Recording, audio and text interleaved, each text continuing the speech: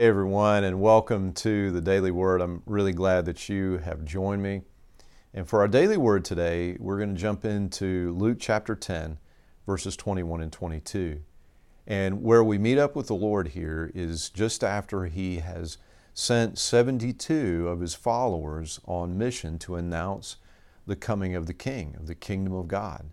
They're going before Jesus, who's going to be going to these very towns and villages, and they're on essentially a practice mission. Jesus is training them up for the mission of evangelization of the world. And so He sends them out. They come back essentially celebrating all that God did through them, the power of God at work through them.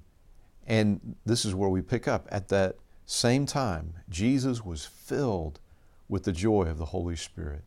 Imagine the blessing of knowing that we, as we labor together with the Lord, as we're giving ourselves as instruments of God to the ministry, that we're helping to bring joy to the heart of our Lord. That's an amazing blessing. And He said, "O Father, Lord of heaven and earth, thank you for hiding these things from those who think themselves wise and clever, and for revealing them to the childlike.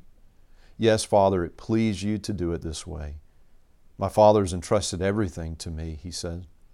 "No one truly knows the Son except the Father, and no one truly knows the Father except the Son and those to whom the Son chooses to reveal Him." So what we're seeing here is the revelation of God, revelation of personal knowledge, not just knowing facts about God, but actually having a personal knowledge and intimacy with God. Mentioned here is the joy of the Holy Spirit, the joy that can actually be ours as believers because we've been given the gift of the Holy Spirit, the very presence of God, the Spirit of God dwelling in us. And what an amazing blessing to know that we have that union and to know the Holy Spirit pouring out the love of God in our hearts. That is the joy of the Holy Spirit. There is also here the revelation of the Son. Right? That I couldn't help but think about Hebrews chapter 2, verse 9, that talks about how we do see Jesus. Not that we see Him with our physical eyes, but that we see Him with the eyes of our hearts enlightened by the Holy Spirit. And not only that, we're seeing here the revelation of the Father, knowing the Father, Jesus making the Father known. He does that because He actually reconciles us to God by His cross. He does that because He is the Word of God.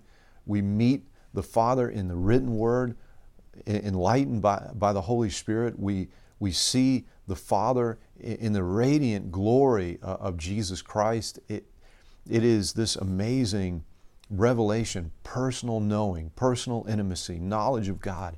And all of this drives down to this point, and I really feel like this is where God truly got my attention today, and that is about humility, that Jesus says, I thank you. You hid these things from those who think that they are wise and clever, and you revealed these things to the childlike, to those who come to you in humility and dependency.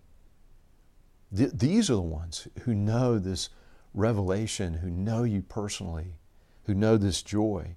And I'll tell you, there's a little phrase that I feel like God gave me, and that is that we may not all be able to be clever, right? We may not all be clever, but we can all be humble, and that's true.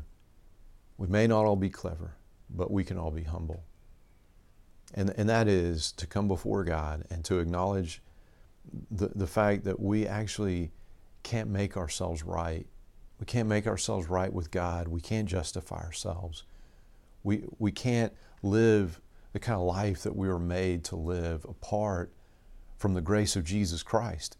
He truly is everything. We owe Him everything. He is our everything. And so I want to end with this verse from 1 Corinthians chapter 2, it's verse 14. And I want to end with this scripture because I believe that this is a calling to humility, that we might know the revelation of the Holy Spirit in our lives, that we may perceive the things of God because we trust in Jesus Christ. We have humbled ourselves before Him, receiving His grace, and leaning on His everlasting arms. Would you hear this verse now? The person without the Spirit does not accept the things that come from the Spirit of God, but considers them foolishness, and cannot understand them because they are discerned only through the Spirit.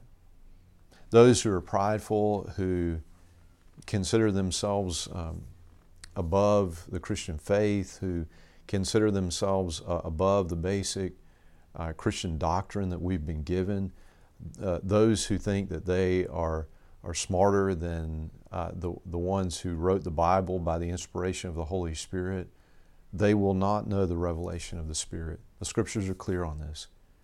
That is, when we humble ourselves before God with a childlike faith, we trust Him, we acknowledge our dependence on Him.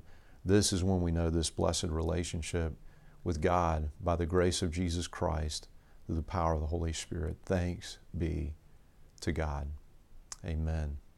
And until we get a chance to speak again, may God bless you and keep you.